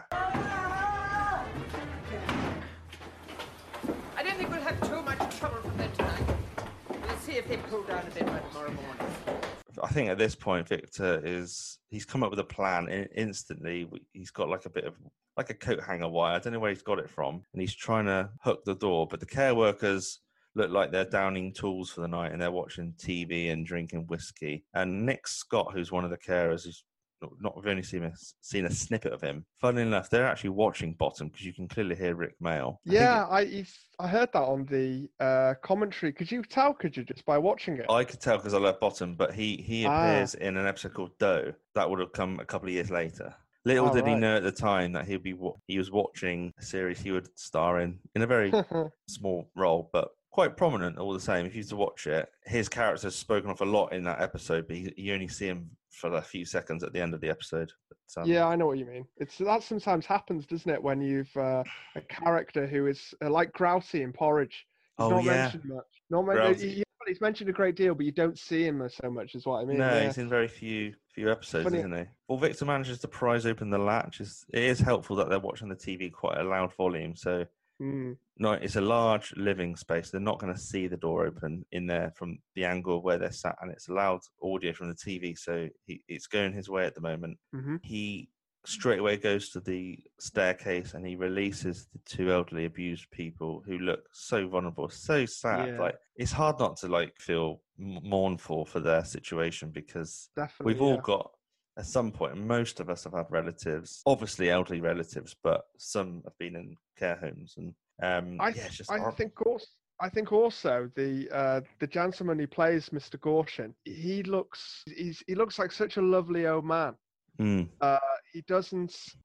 He looks like this wonderfully whimsical, kind of gentle guy. If he was more stockier or taller, he wouldn't look so tender, delicate. I know what you mean, but I just thought of a moment that it's only really happened once in my life, where in the moment I could have like shed a tear through sadness. But quite a few years ago, I was walking in my local town, and there's this really tall. It was an elderly couple. They looked late 80s, early 90s, and the chap was huge. He's really tall but skinny, and it was icy conditions, and they both slipped over and they both banged their head right in front of me as I walked past them. What was so sweet, I feel like I'm well up just talking about this brief anecdote, but he didn't see to himself. He went straight. He was more interested in his wife and helping her up. Yeah. He banged his head, from what I witnessed, a lot harder than she. I don't think she banged her head. She just slipped up, which is painful enough, but he slipped up and banged his head. He was just more interested in making sure she was okay. I was just so sweet. And I stopped and really wanted to help, but quite resilient. They just got up and got on with it. And there was another passerby who offered to call for help, an ambulance or whatever. But I was just sad. I think I might have shed a tear to myself. I thought, it's so sweet. Yeah, really sad. I'm sure they were fine, but when you're like late 80s, early 90s, if you fall over and bang your head, that's serious consequences long term. Oh, it is, yeah. And it was a bloody cold day. I just remember it quite clearly. Must be about 10 years ago or so, I think. But yeah, really sad. But Victor shushes them, the couple. Well, they're not a couple, but the gentleman and the lady. He's essentially going to rescue them. It's really sweet. It looks like the night has moved on quite a lot, as the care workers are clearly knackered, and as they're quite relaxed, they are interrupted by lots of loud banging, lots of noises of protests from the elderly folk. They're all banging actually, just come to think of it, it's a bit like the clap for care workers kind of banging their saucepans. That's what reminded me of. Yes. We're not in favour of these particular health professionals in this episode. No, we're not clapping for this care home, are we? No, Definitely not. But they look like they're having loads of fun in there. It's quite clever how, in real time, it might be in half an hour's past, because Victor's got to coordinate this, isn't he? The staff immediately, they all go and check. When they go and check in on where the noises come from, all the residents are miraculously in bed, asleep. I don't know what's happened there. I don't know if some have slept in another room making all the noise to make it sound like it's coming from that room. I know it's a big house and there's probably a few flights of stairs, but they managed to get into bed quickly, turn the lights off, so they did well there. Yeah. Renwick said in the commentary, he described it as surreal. So but yeah, it's definitely it's ridiculous. But because I would imagine at that age you would be quite slow and stiff moving. But it kind of works, I suppose. We will give him a pass for that. We'll give him a pass. Well, we see quite an artsy close-up shot of the glasses of whiskey with the ice melting, and we think, I remember thinking, what is the purpose of this? We will know what the purpose of that is in a moment. Yeah. But Victor's walking down the corridor, so he's just freely walking down the corridor. He's not trying to hide or anything. He bumps into Miss Lander, who obviously jumps out of her skin because that's the last person she expects to see. Oh, sorry. I very nearly forgot. Nearly forgot what? I very nearly forgot to call you an evil, loathsome bastard. I think it's sewage right the way you treat these people, and I shall be calling the social services department first thing in the morning to tell them about the sickening brutality that goes on around here in the name of geriatric care. I have to look after the welfare of all my residents, not just one or two. You haven't the first understanding of the way their minds work, or the destructive behaviour they're capable of. I'm sorry, what language are you talking in now? It appears to be bollocks.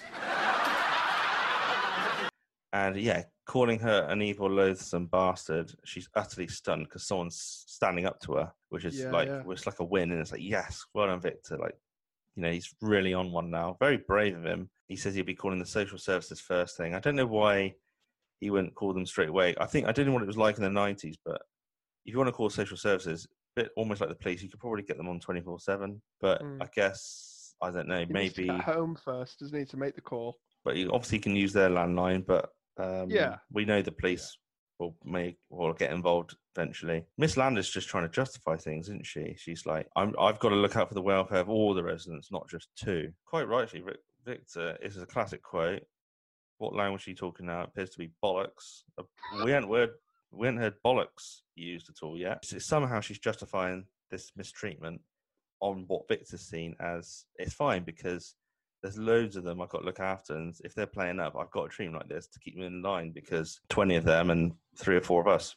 It's ridiculous. Victor, obviously, he's saying what we all want, what we'd love to say. Miss Lander tries to call for backup, Sonia and Martin in particular, and he points out, well, actually, they're asleep. He's put half a dozen Valium in each drink, which is why we had the close-up of the whiskey glasses, shots and the ice melting. So he spiked their drinks to make sure that his plan isn't interfered with or he's not, dragged out of the house. Because let's face it, if Victor couldn't take them all on, a bit like the fallouts in the car in the country lane at the start, he wouldn't be able to. No, not many of us could we? Unless we're bloody double hard. He wouldn't be able to take them on. So it's quite. I don't know if this is obviously not exactly legal to spike someone's drink, but he has to do something. So I think he's willing to basically. I don't know if it's certainly a criminal offence now, but whether it would have been in '93. Well, I don't think anybody would have found out, really. They would have, because as far as the staff are concerned, they just fell asleep. I suppose Miss Lander is the only person who is aware of it, but I suppose she's got more pressing things to worry about than the legality of what Victor's done. They'd certainly be able to find it in their systems if they had to check, but they obviously, that's if they had to check. There'd be no reason to check. Yeah, good point.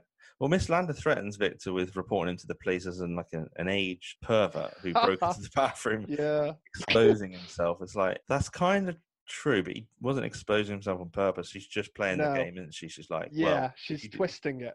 Yeah, she's being devious. She's giving him.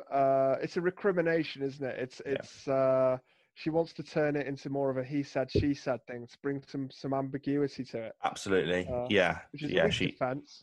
She is on the defensive, and as she is sort of ranting to Victor, Victor's plan is working perfectly because in the background we see a resident with a rather large syringe, and she stabs Miss Lander, presumably in the backside or whatever, and Miss Lander lets out. It did scare me as a boy watching this. So I'd have been like watching this back. I'd have been 7, 8, 9.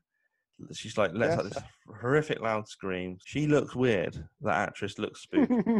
So she's got this horrified look on her face, and it's all like hazy and fuzzy imagery because obviously she's drugged, and Victor's giving this kind of creepy smile as well, like it's very out of character. And then the others behind her.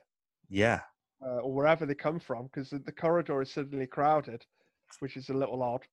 I think it's just to like sort of say that, as she's drugged, these things are happening at weird times, like, out of nowhere, so all these residents, but it might have in real time taken a good few minutes for them to gather, but it's like a few seconds, isn't it, like you say?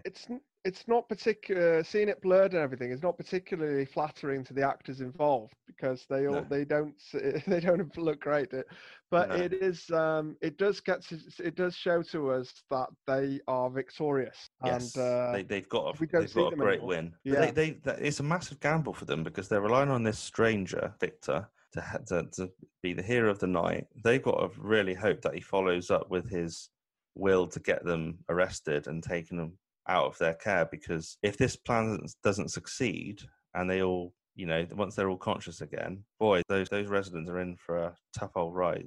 And then the security would be ramped up because there's no way they're going to let visitors just wander in again like that. They'll have proper locks this time, for example. Yeah, I don't think they're thinking about it that deeply. I think there is a sort of schoolboy mischievousness about That's it. true. I think if they've got forms of dementia or I'm not assuming they've all got dementia. No, of but course not. they might not think that far ahead, admittedly. Yeah, they're just doing something like the Bash Street Kids and the Beano would do, Yeah. or just William. It's that kind of thing, isn't it? Yeah. It's The staff are all like huddled together, spark out. I think they're outdoors, and Victor's left now, and he's shaking the hand of the elderly man. I don't think you'll have any more trouble with them tonight, but keep the door locked. I'll make sure there's someone around first thing.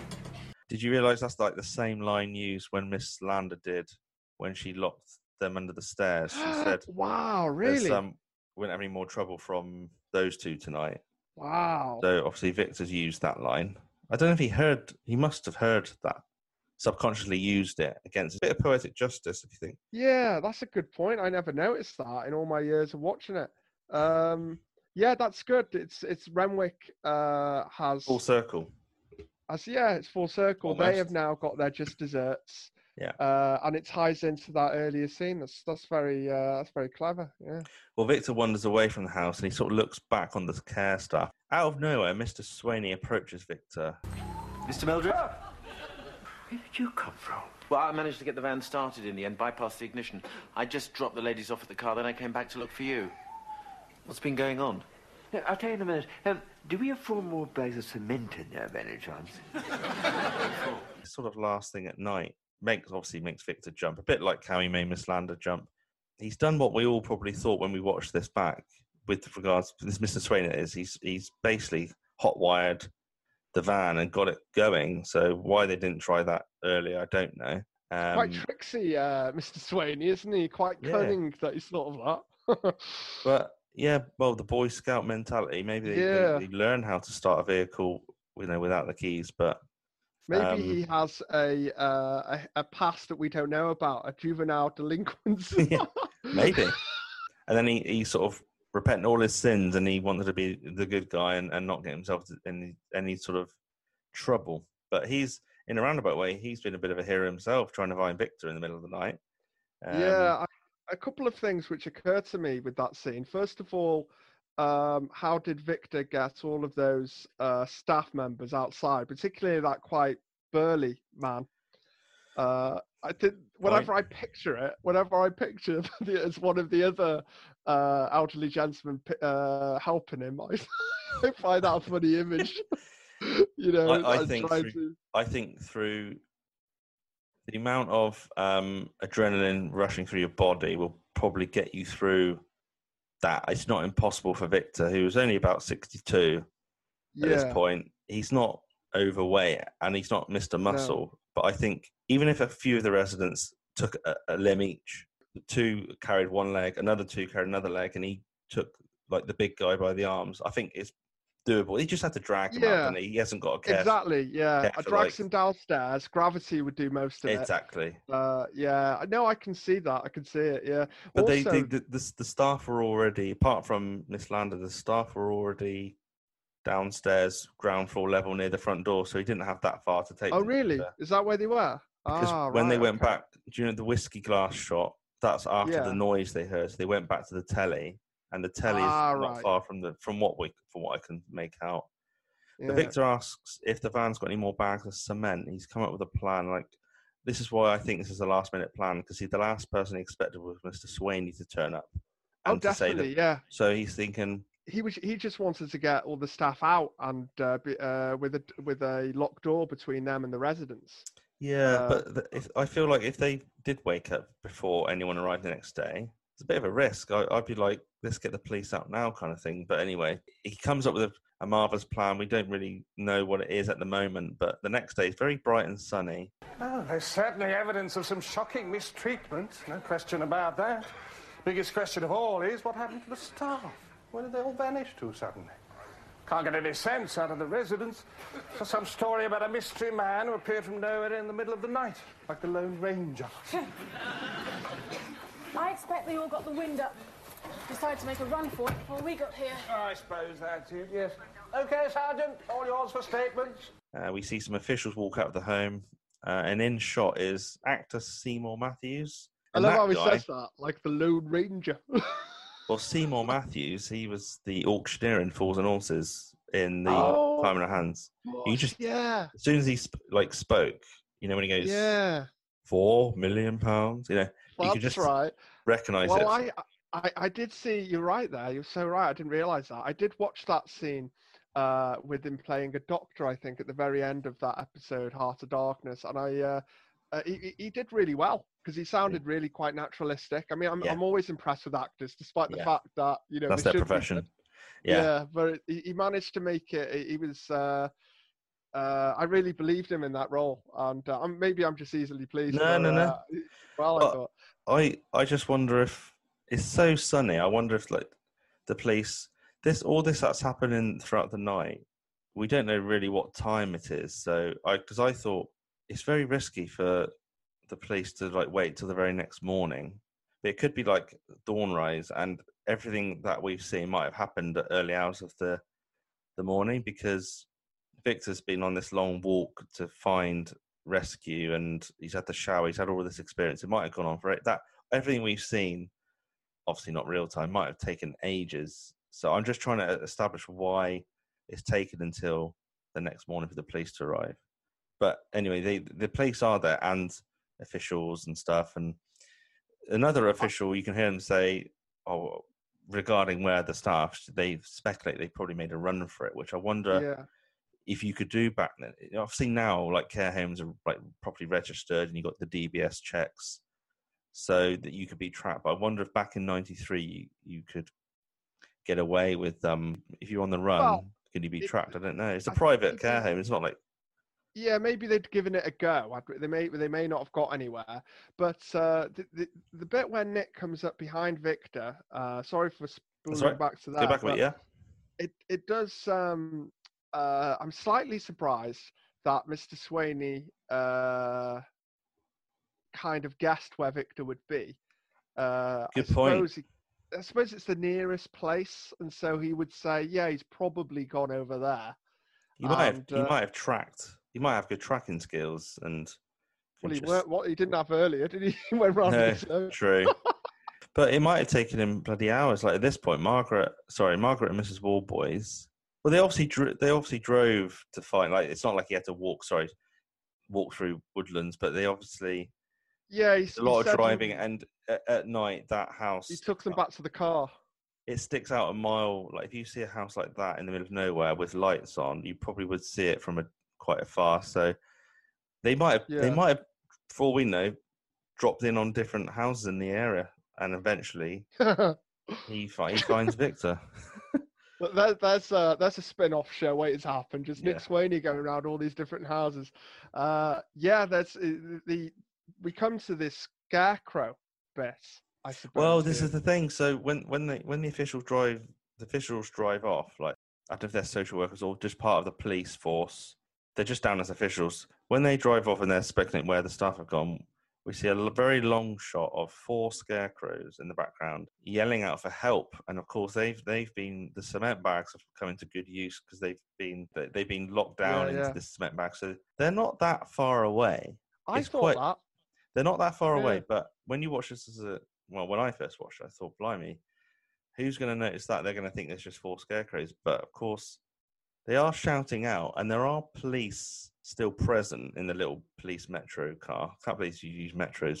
So how they will obviously eventually hear them. But I used to think, they're going to be like that there until they die of starvation.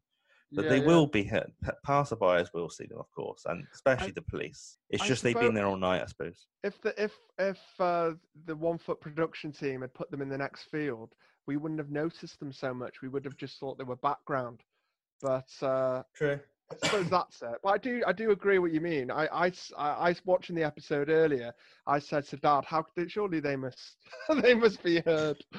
But it's a prank played on them. It's given them a taste of their own medicine, being in a place they don't want to be and stranded. And scared them. They're going to be there long enough for the police to know, so then the police can arrest them. So actually, Victor needed to keep them in one place, scare them, and then be found out by the police, because that official did speculate they probably ran off. So Victor probably thought they might wake up and run away. So I need to keep them in one place. So actually, it makes sense to keep them relatively nearby. I wonder if they realise that if they do catch the police's attention, they will be arrested and tried and convicted and imprisoned and all the rest of it. Well, yes. Well, basically what I think. I think he doesn't want them too far away. He wants them to be sent to prison. Yeah, he wants them to have a little bit of pain and torture before they get caught. He doesn't want them to run away. No, of course not. It's quite it's a good ending. It's a clever ending in that it brings together the Scarecrow which he saw earlier, and those sacks of cement, because that sack of cement is part of that earlier part of the episode, which seems really long ago now. Yeah. And so it's brilliant how Renwick brought those two threads together. Victor's probably pleased that he experienced that bit of pain because it gave him the idea to use that same. The episode is it's like an adventure. This episode, it's I understand why some people didn't like it, and they had to, and when Rick had to go on some sort of TV show to fight back. Explain. Yeah, but it is quite a fun episode in that they get their just desserts. But it's also curious because it's you don't see Margaret for the whole second half, which is quite rare. That's a good point actually. When the cars drive away and we see that the Scarecrow's 4 carers, or the manager and the 3 carers, we see the opposite of what we saw at the start, where the live bunny rabbit is now out of the cage, toy bunny rabbit's in. So it's quite a nice message being delivered there, playful, but the fact is they're liberated. They've liberated the residents. Bunny rabbits liberated, although furry animals, domestic pets do live in cages, whether it's you agree with it or not. It just happens. But it's nice that the little bunny was free to roam in their little countryside cottage garden. I think the rabbit was just pleased to appear in an episode of One Foot in the Grave, and he didn't die or mutilated or anything like that. Do you know what? That is out of all the observations we discussed, that one is the most fascinating because, an animal didn't die, which is a first and maybe a last. Brilliant. Yeah, good point. I think Denzel, the Patrick and Pippa's dog, he didn't die, but he's probably the only one. But to date. Probably the first animal that's survived or not been referenced as already dead. Or good point. But that's the end of the episode. I mean, that's that's a lot of people's favourites. I think. Did you say this is one of? Is it your top 3? It's definitely in my top 3. I think it's a remarkable piece of work. It's very atypical for an episode of One Foot in the Grave because you don't see their home, which is really. That's unusual. You don't see it in One Foot in the Algarve, but I don't think. But even so, it's really quite. And there's rearranging the dust. Oh yes, again, very good. Yeah, it's quite. Despite the little drama parts of it, it is quite an uplifting episode in that he triumphs at the end. There is no. The one thing I dislike. I think probably the only thing I sometimes dislike about the show is that it can sometimes be really pessimistic, almost ruthlessly so.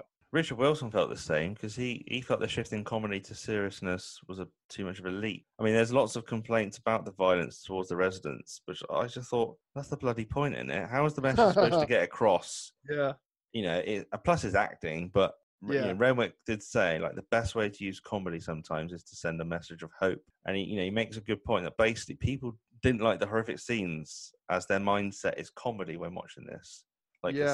It's One for the Greatest, like a safe bet with some surrealism tracked in. These same people that complain would watch a drama and they probably wouldn't respond in the same way because obviously they're tuned into that it's a drama. So it's a bit like when they complained about the cat in the fridge or in the freezer. It's not a real cat. Clearly, no, and not. Also, it's nothing more than distasteful. But that's comedy. There should be no limits, in my view. Richard Wilson said in 2013, "You really can't do comedy," he said, "unless there's some darkness, some reality there too." 100%. I think that's right. 100%. Although I think there are more distressing episodes or parts of episodes of One Foot in the Grave. For example, the one which always used to get me was the episode Who Will Buy, with the elderly man who gets... he gets murdered. Yeah, he gets burgled and murdered because he bought those dinosaurs instead. Yeah. Bendy dinosaurs. Yeah. Go on, you try that. Every which way. And also the fact he's blind and he has grandchildren who he doesn't see, etc., living in Australia. Yeah. I can't watch that episode. It's just so distressing to me. Also, there is Dreamland, which an episode which doesn't sit well with me at all, where Margaret disappears. Yeah. Yeah. I get where you're coming from. I do get I mean, I think for the comeuppance in this episode, for the comeuppance of the staff, to have that comeuppance against the staff, it wasn't, I think, in my view, it was definitely necessary to see that initial abuse because for the writing element and for the all-round satisfaction. I just wonder what first-time viewers make of this if they don't see the full graphic nature of the abuse. They can obviously have a picture painted in their minds of what abuse they're experiencing, but if they don't see the old man getting hit and kicked and them both dragged into under the stairs, what the hell are they watching? They're just watching some stern care home manager being a bit of a bitch, basically, and that's it. I think are you referring to them cutting the scene slightly? Well, I've read that they've made cuts. They've restored them now, but for a while they cut a lot of the abuse out. I think I don't know what to extent. No, I don't think it was a great deal. I think it was probably just a couple of seconds. That was my impression. Okay. But it really goes back to murder mysteries and things like that, because you need to see somebody murdered in order to see the person who did it. 100%. It's like when you watch an episode or a film say, and it's really quite uncomfortable sometimes, and you just have to tell yourself, well, the reason this bully of a character is being horrible to these people is we will now plump for the support the goodie, and we will be pleased when the bad guy gets his comeuppance. Yeah. I think it would be when I first saw this episode, I was about 9. I think I was slightly unnerved by it, but I wasn't unduly distressed. I did go on to watch the rest of the series in the same sitting, but there's no comedy like this. Is like Fools and Horses is amazing, and that touches on dark moments, but there's not the element of surrealism that One Foot has. This is a weird comedy at times, isn't it? Yeah, in Only Fools and Horses, it's more to do with when Grandad dies or Rodney and Cassandra suffer a tragic miscarriage. Yeah. It's more to do with the characters' lives, whereas this is more about incidents happening in the wider world. Yeah. It does seem incongruous when compared to the beginning of the episode, but that was the point. There's one way of basically with that first 15 minutes, we got half an hour's worth, because when you consider the montage, which opened the episode, we do get about probably a half-hour episode's worth of material just condensed. Yeah. And then obviously it takes quite a sinister turn, but it is in the vein of the gothic horror which Renwick seems to enjoy so much. And particularly it's no surprise to see that he went on to do Jonathan Creek, which is an amazing show in its own right. Absolutely adore Creek. It is. Adore it. And there's a good Jonathan Creek podcast out there by Jerry and Ian. Brilliant. Jonathan Creek podcast. They're very good. Give them a shout out. Do you know this episode was aired? Didn't know this. 14th of February, Valentine's Day, 93. It's the least romantic. I mean, obviously, probably just how it was scheduled, but I was trying to look for a little secret Easter egg. I thought, Mrs. Warboys and Victor, like unintentional closeness, literally glued together by some men. Victor looking out for his welfare with just as little as her dress being ripped and whatever. Yeah, I just thought it was funny. I don't know what episode would be of One Foot in the Grave would be appropriate for Valentine's Day, because they're all pretty. I can't think of the top of my head. I'm sure someone can get in touch with me. One Foot in the podcast@gmail.com. Just drop me an email or a tweet and just say what episode of One Foot in the Grave could you relate, even if it's just a scene that's reminiscent of Valentine's. I mean, they have some moments where I think it is Descent into the Maelstrom, where Margaret realizes that Victor was protecting Margaret's feelings, where her pretend daughter, or the girl she used to look out for, was basically a thief, and she gave him a nice kiss and cuddle in recognition. But I can't think of anything. Also, So Mr. Gorshin, who is the gentleman who you see at the start opening the door, is played by Bill Gavin. Sadly died in December 95 at aged 80, so it was only like a year or so later. He played a bit like Nick Scott. He was in a couple. He was obviously a seasoned actor himself, but he was also in one-offs like 2.4 Children, if you watched that in the 90s. Barbara, which is... I like Barbara. Do you like Barbara? My grandparents absolutely loved it. Yeah, it's one of those brilliant studio sitcoms where you really do feel involved, and it's just warming and it's just silly. Yeah. He was never going to win, like... No, it's not a classic. Awards. But knowing acceptable. I think I can just hear my gran giggling at it, and that's good enough for me. It wins me over. He was in... I don't see what else he was in. I just want to know if he was... That actor was in loads of stuff. But the old lady under the stairs, she played Mrs. Baker in the Jolly Boys Outing. No. In the... It wasn't the Villa Bella, the other one. The other hotel. Oh, right, okay. And that actress, her character name is Mrs. Endicott, which you don't actually hear from the cut I saw. She's played by Catherine Page. She passed away, actually. I suppose there were lots of old people in that episode. I suppose it was coming towards the end of their career. Remarkable how long-lived Richard Wilson himself is. But then, of course, he was quite young at the time. Well, yeah, I mean, just to correct myself. Quite young. To correct myself, Catherine Page passed away in 2003, 94, in Bristol, near where I am. I was thinking about earlier, the whole cast are still alive. You've got, Eric Angus Deaton, Janine Davitsky, Doreen Mantle, who they're all getting on a bit. You know, Richard Wilson and Annette Crosby in their mid 80s now, and they're all and of course Owen Brennan. Owen Brennan, thank you. Yeah, Owen Brennan's still with us as well. Isn't he? Yeah, I love Owen Brennan. It's I think that could be part of the appeal of One Foot in the Grave, is that Victor and Margaret aren't exactly in their dotage. No, they're really they're kind of old, but they're I say old, I mean crossroads almost in middle age. Yeah, they've just managed to cross over the threshold into old age.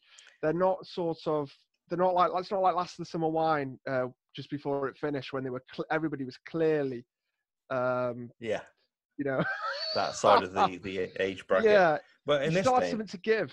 In this day and age, I mean, being 60, very cliche, is the new 50. Like, back then, I think you kind of you almost retired in your mind as an 80-year-old rather than a 65-year-old, whatever. You think you're past it, or you're quite defiant still, but you basically give up.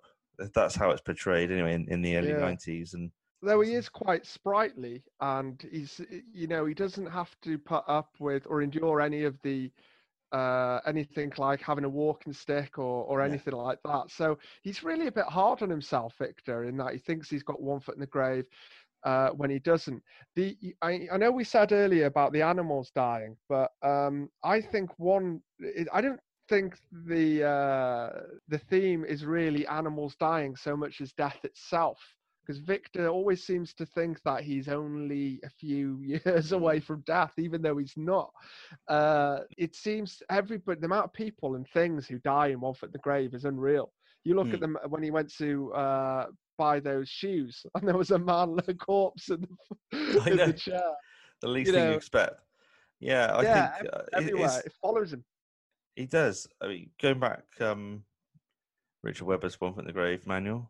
Always recommend that. Renwick, I think he wrote Whoops Apocalypse. I think Richard Wilson starred in that, and the reason why I mentioned that's because obviously Richard Wilson had to bear his backside in this, and he was a little bit wary about it, and he would tease Renwick and say, "No, he just wants to stare at my bottom," and he did the same thing in Whoops Apocalypse. I haven't seen Whoops Apocalypse, but Richard Wilson had some writing on his buttocks, and Renwick being sort of very particular and perfectionist, he felt he had to write what had to be written on Richard Wilson's buttocks himself, and back then he was teasing him, so, you just want to. So there's a bit of playful banter there. One thing which hasn't been mentioned during the run of this podcast, although it doesn't really need to be mentioned, is the novel which David Renwick wrote in 92, I think. Right. He wrote a novel based on One Foot in the Grave, and I've read it a couple of times. Yeah. It's slightly depressing reading Victor's trials and tribulations in prose form, because obviously you don't have you don't have the audience laughter and the warmth that tends to convey. But it is an interesting read if you come across it in a charity shop or whatever. Yeah, I mean, the Richard Webber books, loads of amazing references from Renwick himself and Susie Belbin, but I can't say I've read The One Foot in the Grave novel by David Renwick. Yeah, it's basically briefly. It's a novelization of the first series with a bit of the second. Oh, that's clever. Yeah, I think I heard word of this, but it's something I never got my hands on. I think I just on eBay now. It's not a must see, but if you ever do find it, it's probably worth an hour or two. You know. Yeah, I can see it's only a. Wow, yeah, that you can buy them. I can see you can. Yeah, The One Foot in the Grave. Okay, so it's almost like a black and white imagery of them. That's right. Yeah. And I recognize. It's not something I've owned, but I do recognize that book, but I haven't read it. So it's maybe something I should get my teeth into. Good recommendation. Probably the most interesting thing about it is that it talks at length about their son Stuart. Which basically all that was said is that Stuart had I think he had a heart defect, and a couple of days after Margaret gave birth to him, he was unfortunately kidnapped by somebody who was quite mentally unstable. Bloody hell! I didn't know that. And then he was brought, and then he was returned to them, but because of his illness, he died. Now, Renwick used this plot in Descent into the Maelstrom, when there was a baby who was kidnapped by Helen Lederer's character. Yes. And so, but I don't really. I prefer it being a mystery. Yeah. But that's what you've said there is great to have guests on like you that this knowledge. I haven't read that book. I don't know those details. I'm sure people out there have read it as well and can shed further light. But that's interesting. I don't really like it though that their son Stuart endured so much in such a short life. It comes across as quite contrived. It was like Renwick had wanted to do a child kidnap and child illness and sort of welded the two together, and it just seems a bit clumsy. I would have preferred it if Stuart had just been born, obviously I don't prefer it. I mean, it's tragic, but if some ideas shouldn't coalesce because it's just a bit too crowded. It makes things a bit too busy. I know what you mean, but it's sometimes it's better left to the imagination, which a lot of the content in One Foot in the Grave is best to leave to imagination. Like what happened to the staff in this care home, presumably arrested, but there's loads of other examples I could give. But that's something I'm gonna have to ask for. I've had my birthday, so I'll have to wait for Christmas. I could just buy it, I suppose, but it might be nice to. That seems like a collectible as well. So yeah, that's good. I mean, I do agree with you though by saying that it's some things are best left to the imagination. Hemingway called it I was going to say ice cream theory, then iceberg theory. Yeah, iceberg theory, which is just to sort of gently hint at something. Then it will be more resonant. You're more likely to and not to explain everything because it can be a bit too in your face. And I suppose that happens with Only Fools. We only, mentioning his mother, for example, Della Rodney's mother. It's nothing's gone into too in depth. It's just sort of skated over. Well, the Dad's Army movie, 2016. Yeah. I don't know if you're a Dad's Army fan, but you never see. I like that film. You never see Captain Mainwaring's wife. She's always spoken of. Until then. But they cast an actress to play. Yeah, Felicity Montague. I didn't think that. I don't know why they made that decision. She should still be a mystery. I think it was because when you're making a film, there is you don't have the time to set up running jokes like who Elizabeth is, and we never see her. Yeah. You just have to, and also they probably wanted to have more women in the film. Possibly, yeah. And of course, Catherine Zeta-Jones is in it. I think that's, she brings a bit of star quality, obviously, because there's not many A-listers in it. Oh, I do not believe. Will you look at this? Bastards! Can you believe the nerve of this? I'll skin their ruddy hides for them. This is my Meldream own.